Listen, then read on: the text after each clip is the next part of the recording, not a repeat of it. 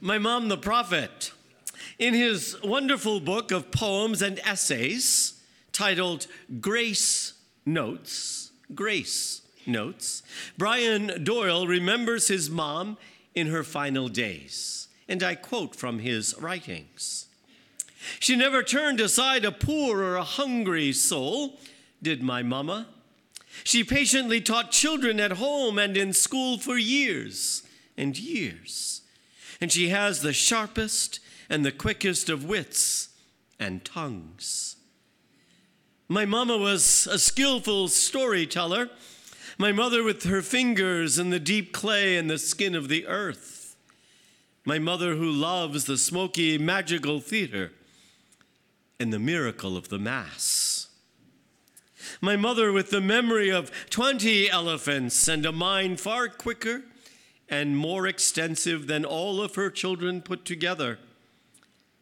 My mom with a ferocious commitment to peace and justice and honest talk, especially in the political and religious arenas, where lies kill people and bleed souls.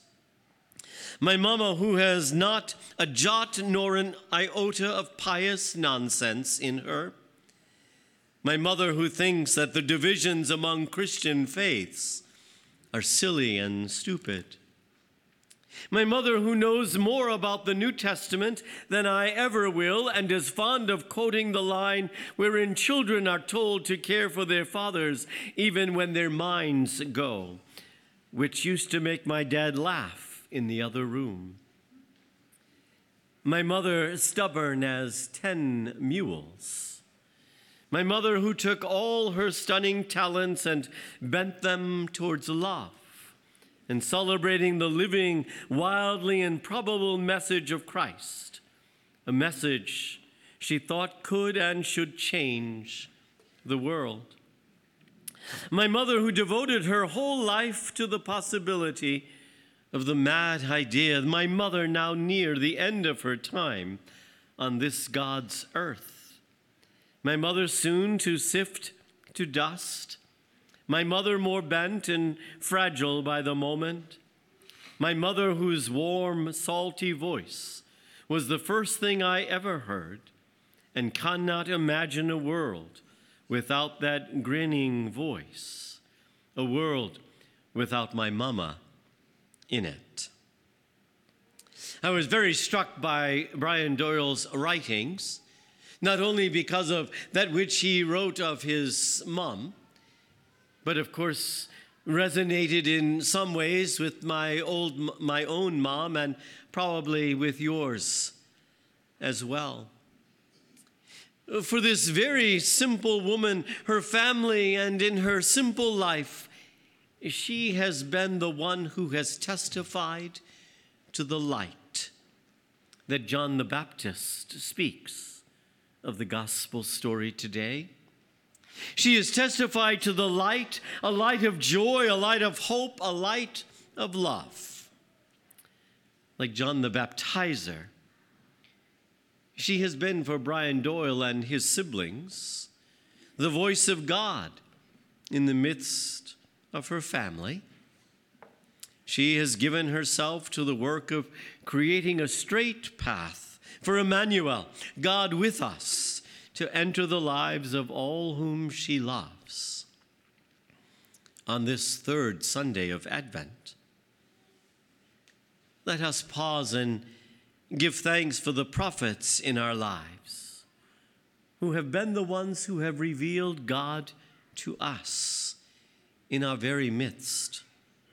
And may we become, in our own selfless giving and grateful joy, reflections of the light of God's peace and God's compassion for all whom we love.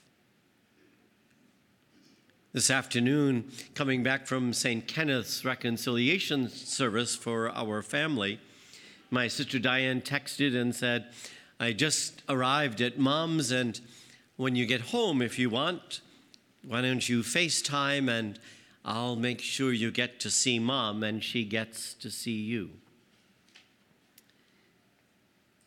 So I called, of course, and FaceTime opened up, and I could see Mom's face, and she could see mine. To which I responded, "Mom, I love you." To which she said, "You know who I am?" And I said, "Your face will always be etched on my heart." To which she said, "I love you, and I always will." A light to reveal to the nations, a light that brings hope, a light that brings joy. This week, be a light for just one person. For if every one of us here present this evening can bring hope to one heart this week, the miracle of Christmas will have begun.